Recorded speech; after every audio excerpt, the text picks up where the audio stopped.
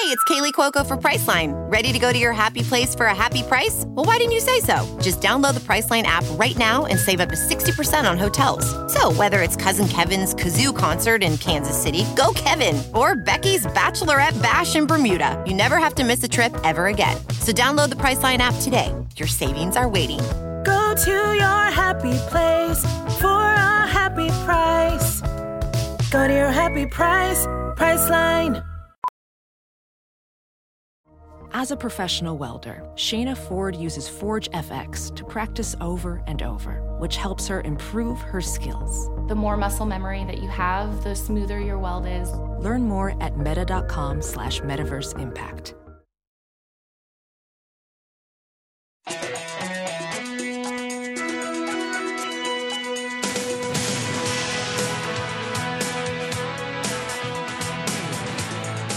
Welcome to Hollywood and Levine. I am Ken Levine, your podcast host, and Peri Gilpin is my guest this week. She, of course, played Roz on FRASIER, and yes, we're going to talk about the possible FRASIER reboot, as well as talking a lot about her career and some interesting things about her that I'm sure you don't know.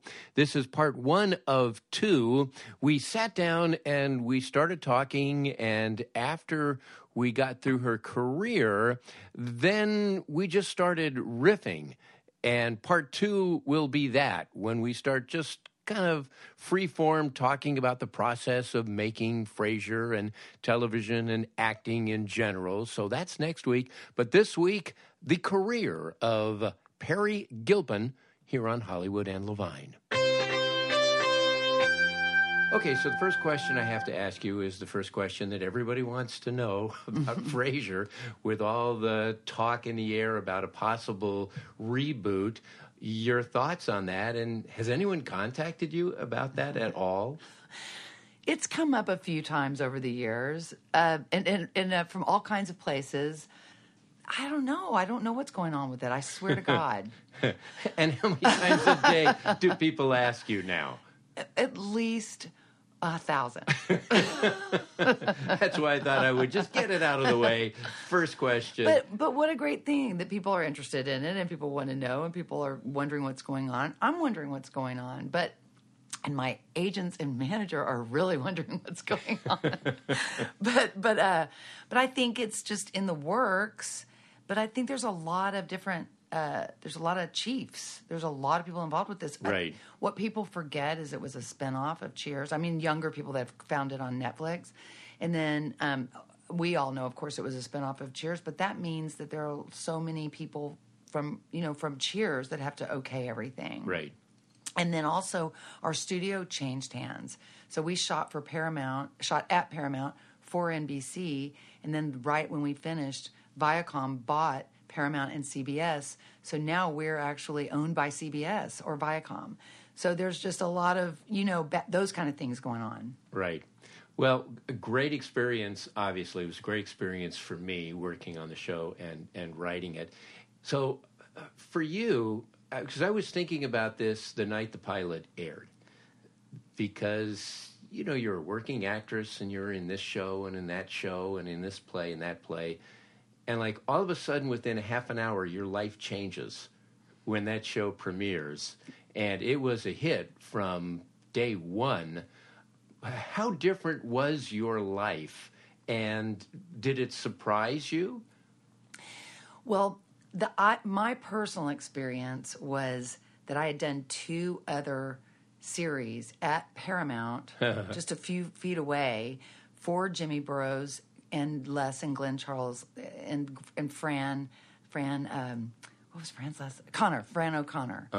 From it was called Triangle Productions, and both of those pilots were picked up. Both of those were not even pilots; they were picked up for 13 going in. So I kind of felt like I had, my life changed so much just being able to like park on a lot like Paramount and go to a stage and work and have lines and know people, and I was so excited. So the 2 years preceding that, and then neither of those even fulfilled all 13 episodes. The first one, I think they aired 5. The second one, they never aired any of it. Wow. Ken Eston ran the second one, and so those had not gone well. And so FRASIER was actually a pilot. Right. Just a pilot. And then it got a pickup for the first, the 13 or whatever, and then it actually got it back 9. Like, we went through all those steps.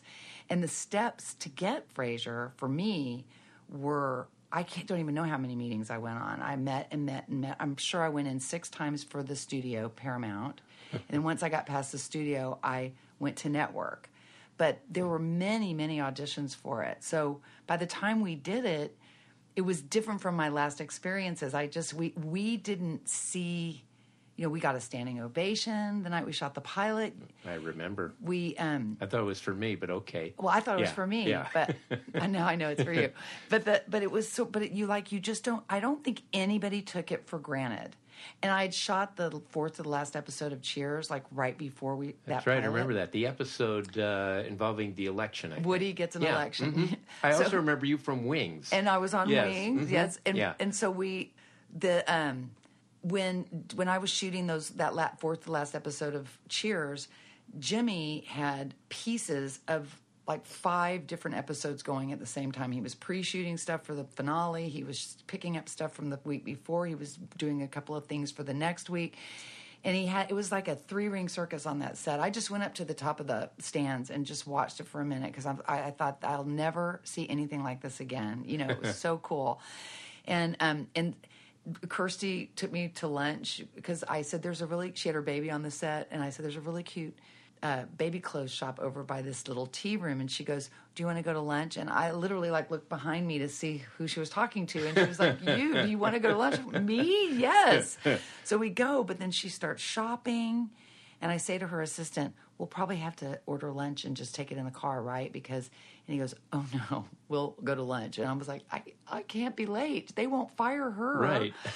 and so I think they literally dropped me off at the gate, and I ran for because she had a baby and stuff. But it was it was very exciting time. And I was sort of at home on the lot, but I didn't expect to stay too long. You know what I mean? Right. You know that feeling? Sure. So then my whole life. Yeah, mine too. So I was just happy to be there. So then it just kind of kept growing.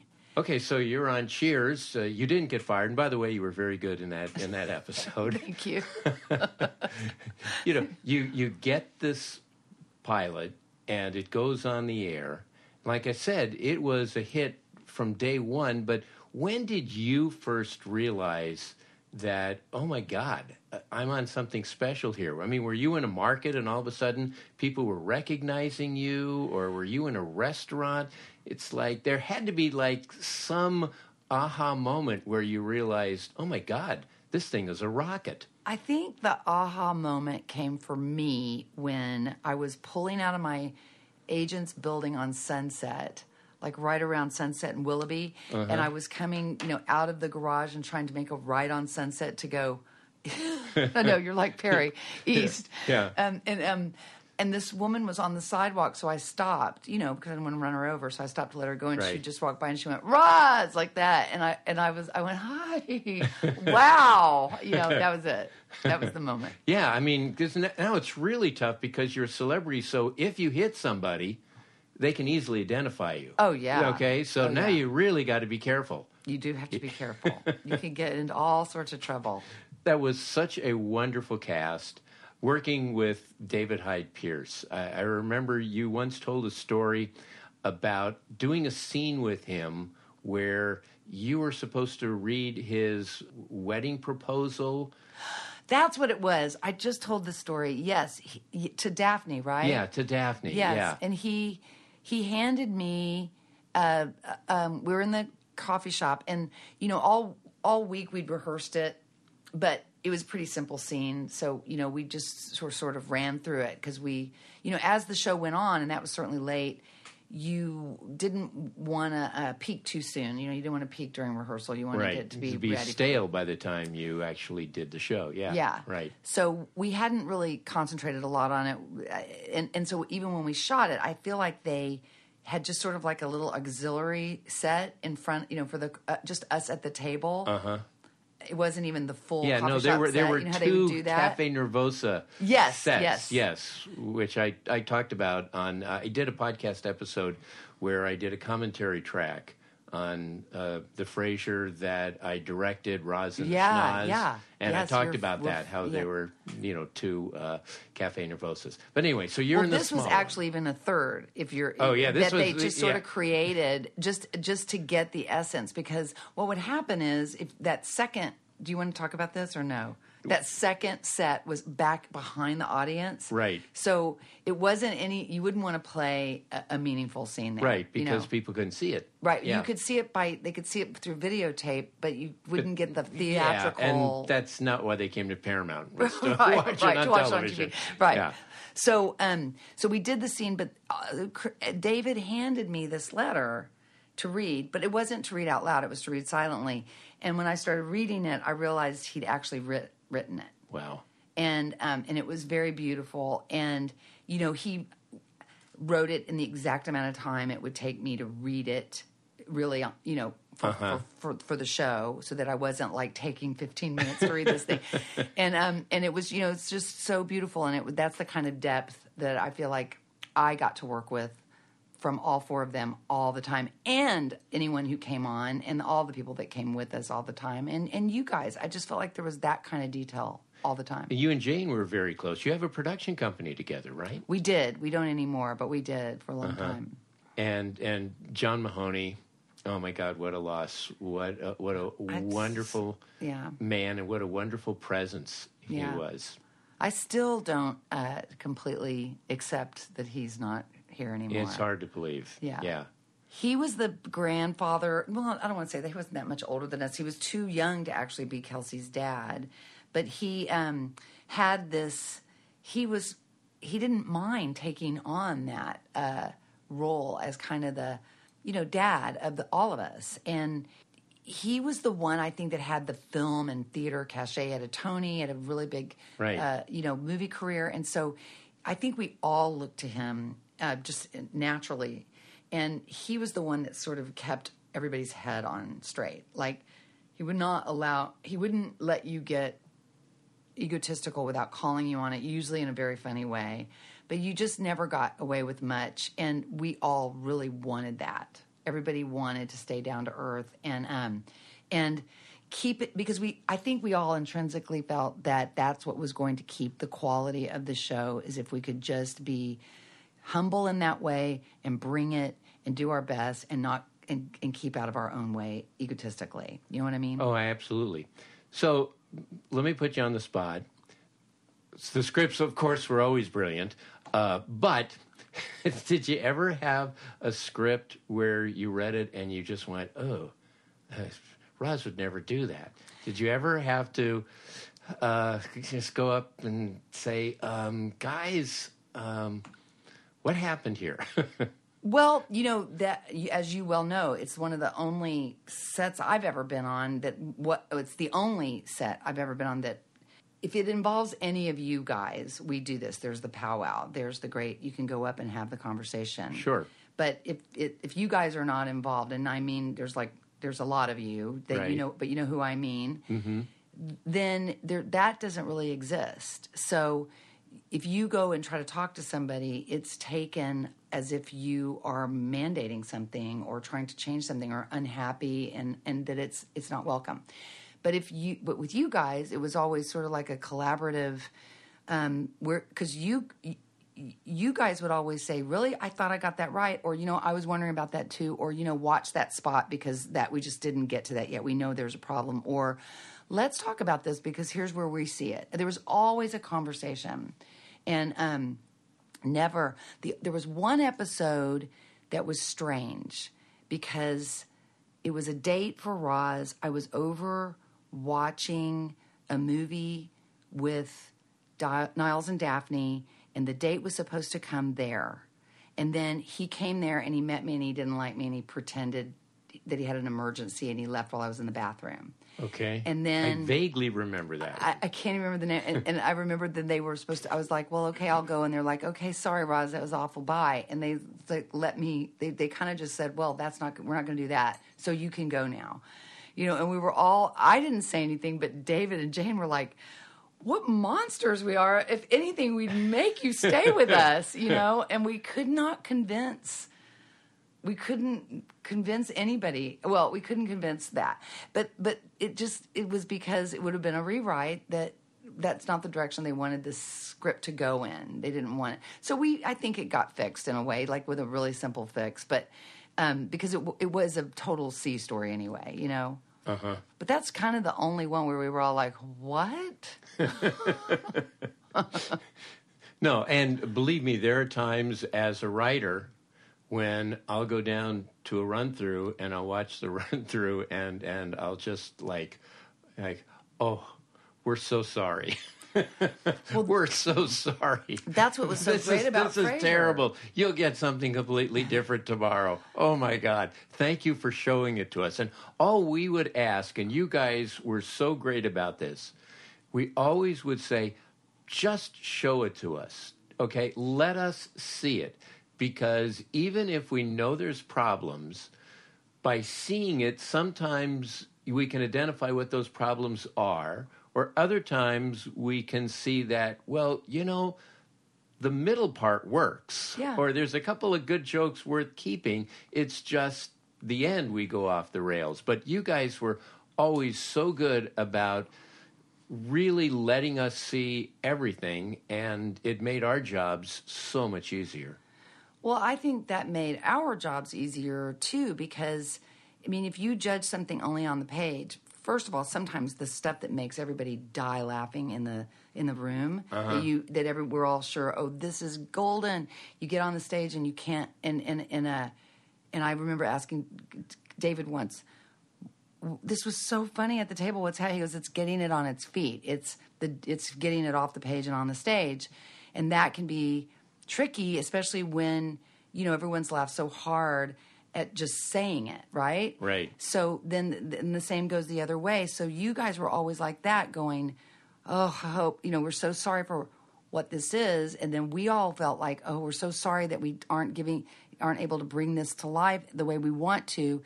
And everyone was just so sorry. And so it was a sorry show. It was just sorry, but no one was blaming anybody or saying, oh, those joke killers or, those right. writers. Everyone was always like, it's me.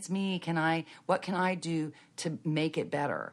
And that's, I think, a huge part of the secret sauce. Seriously. Well, and this is, to me, the ultimate compliment for you guys.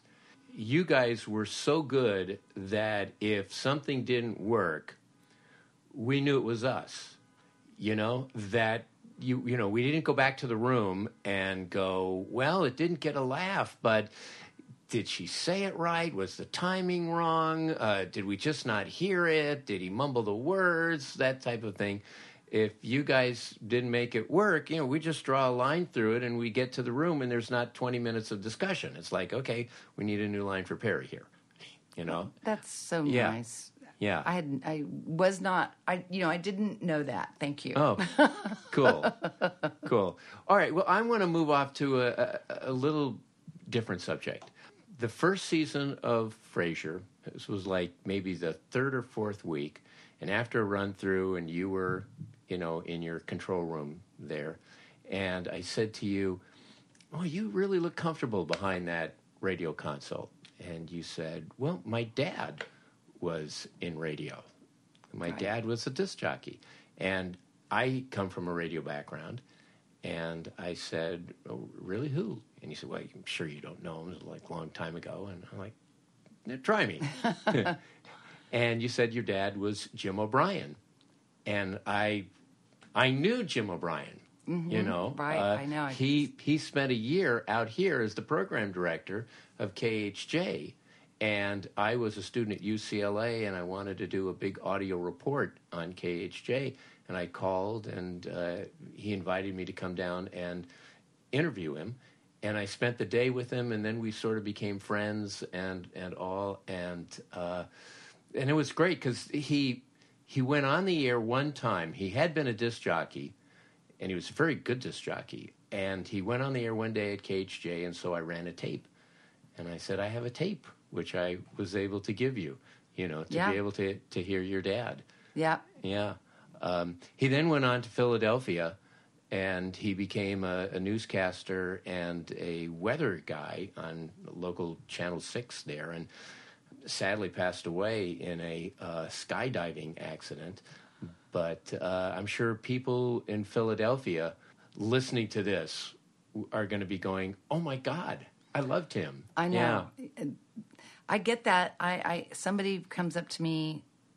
Sometimes it'll happen in clusters, but all the time people come up and talk to me about Jim. I found on the internet an air check of Jim. It's a short one. It's like only a minute and a half, but when he was on WOR FM in New York in like 1968.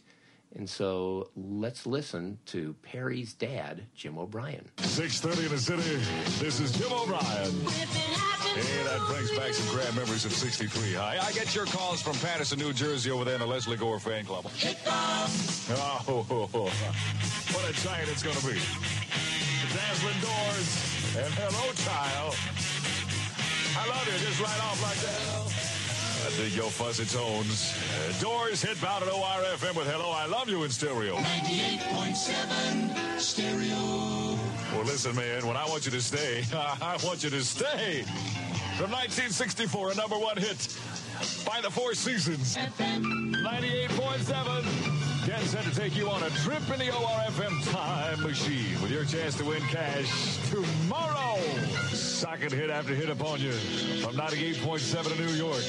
Stone fans, here are your men fighting in the street. More music, WORFM.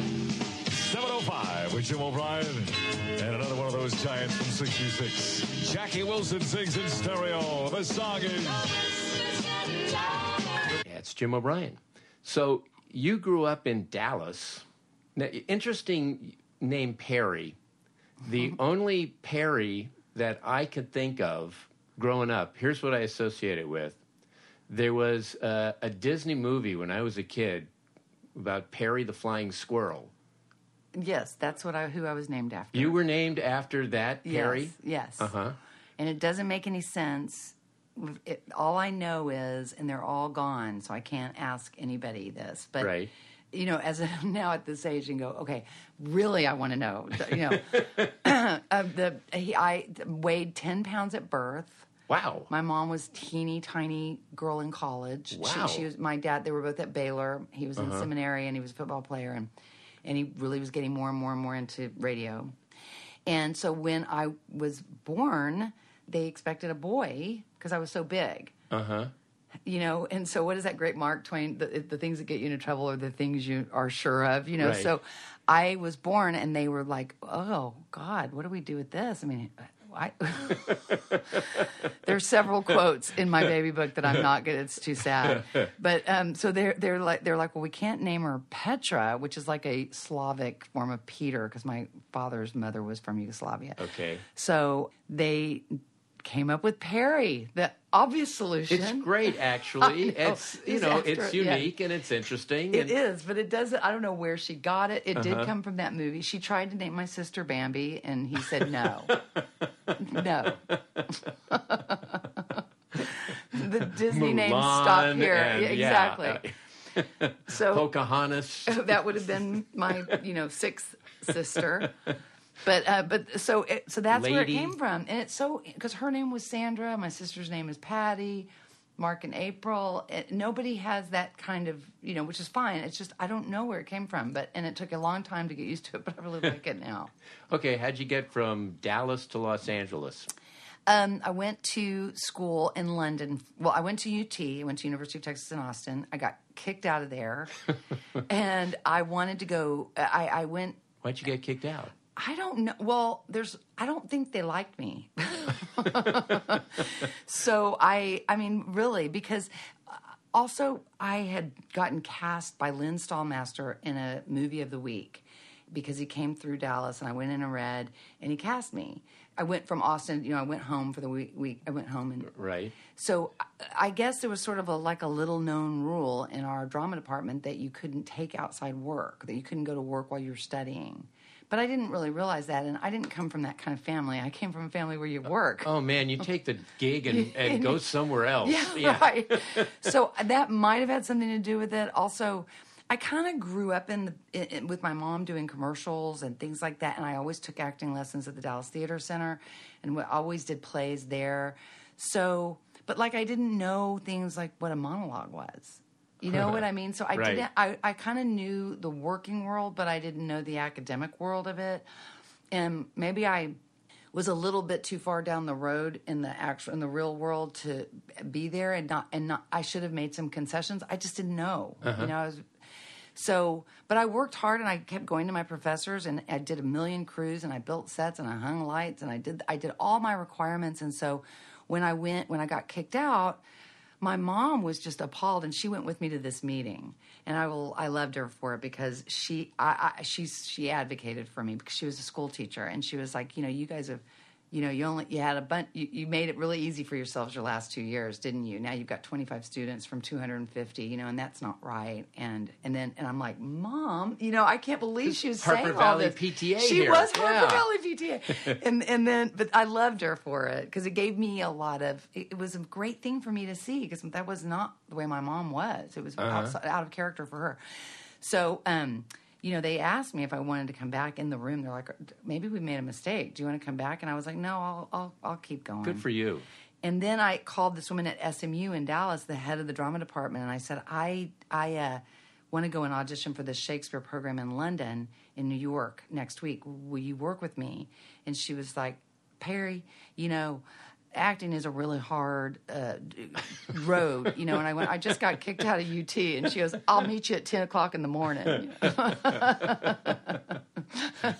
So we worked on it. I went to New York. The guy goes, you're in, you're going, and that's great. So I went to London and studied, but also I just saw the best theater, and I just steeped myself in that life for 8 months, and then I came home, didn't know whether to go to L.A. or New York, and I stayed in Dallas and worked with this woman who'd been a booker at my mom's agency, and she'd put my brother and sister in commercials. She was like a kid booking agent, and she'd become a makeup artist. So I assisted her. Her name's Gigi Coker. So I did makeup for a little while, and Paul Bartel shot a movie in Dallas. Paul Bartel did Eating Raoul. Eating Raoul, and involved in Death Race 2000. A really funny, quirky, great filmmaker. Yeah. And so he came and did Not For Publication with Nancy Allen and David Naughton.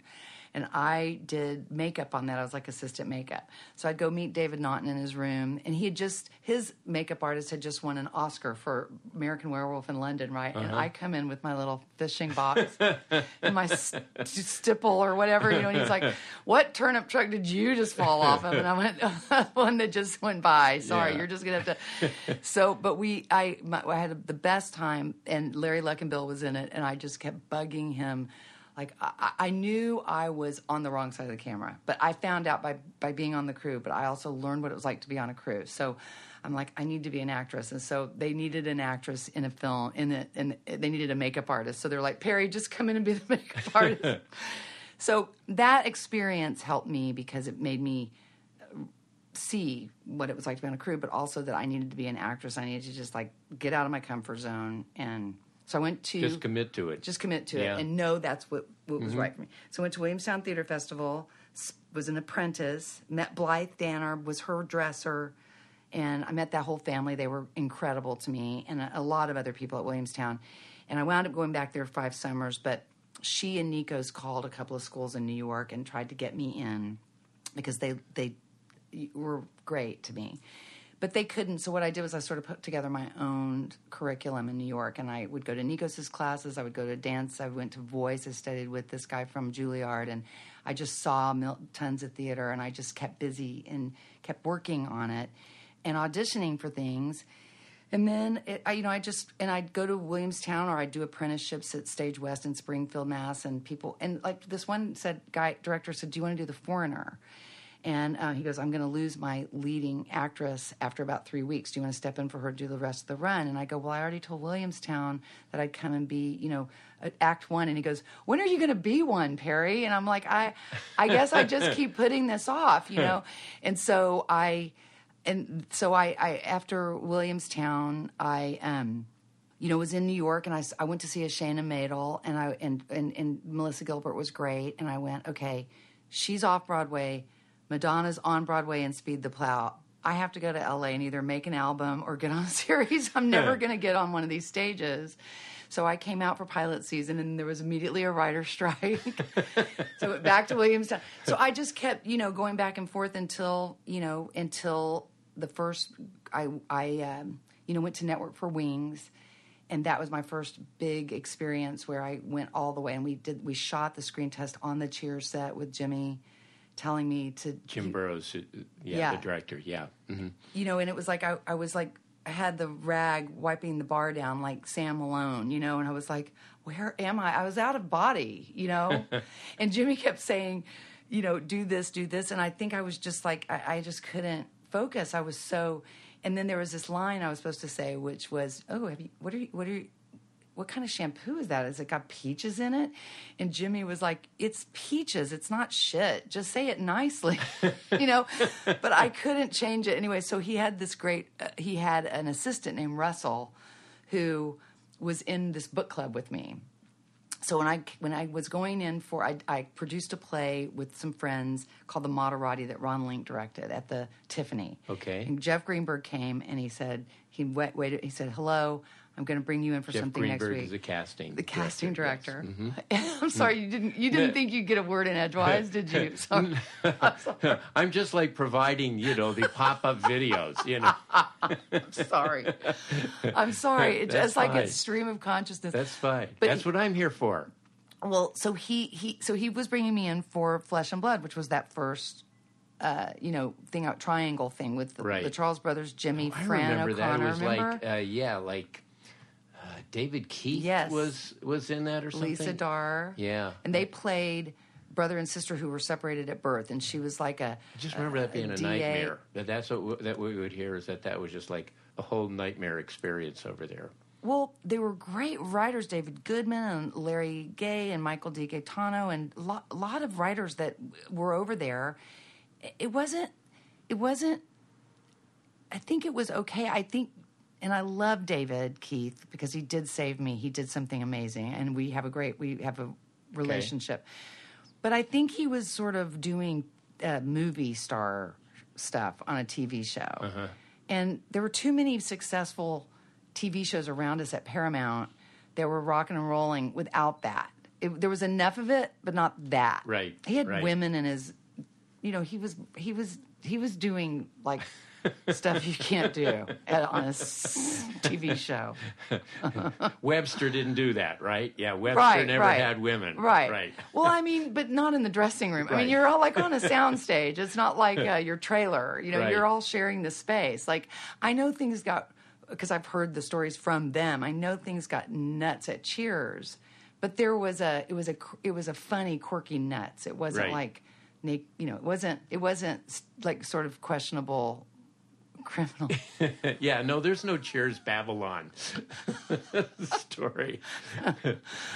No, there really isn't, is there? No, there really isn't. No, we would hear great stuff. Yeah, exactly. No. But like stuff from Gabby, our script supervisor, who was sort of like the mom, so her complaints about, not complaints, but her eye-rolling stories were like, and he got food everywhere, all over the sofa while he was eating, He was so tired because I know he was out late the night before, like those were the stories. Yeah.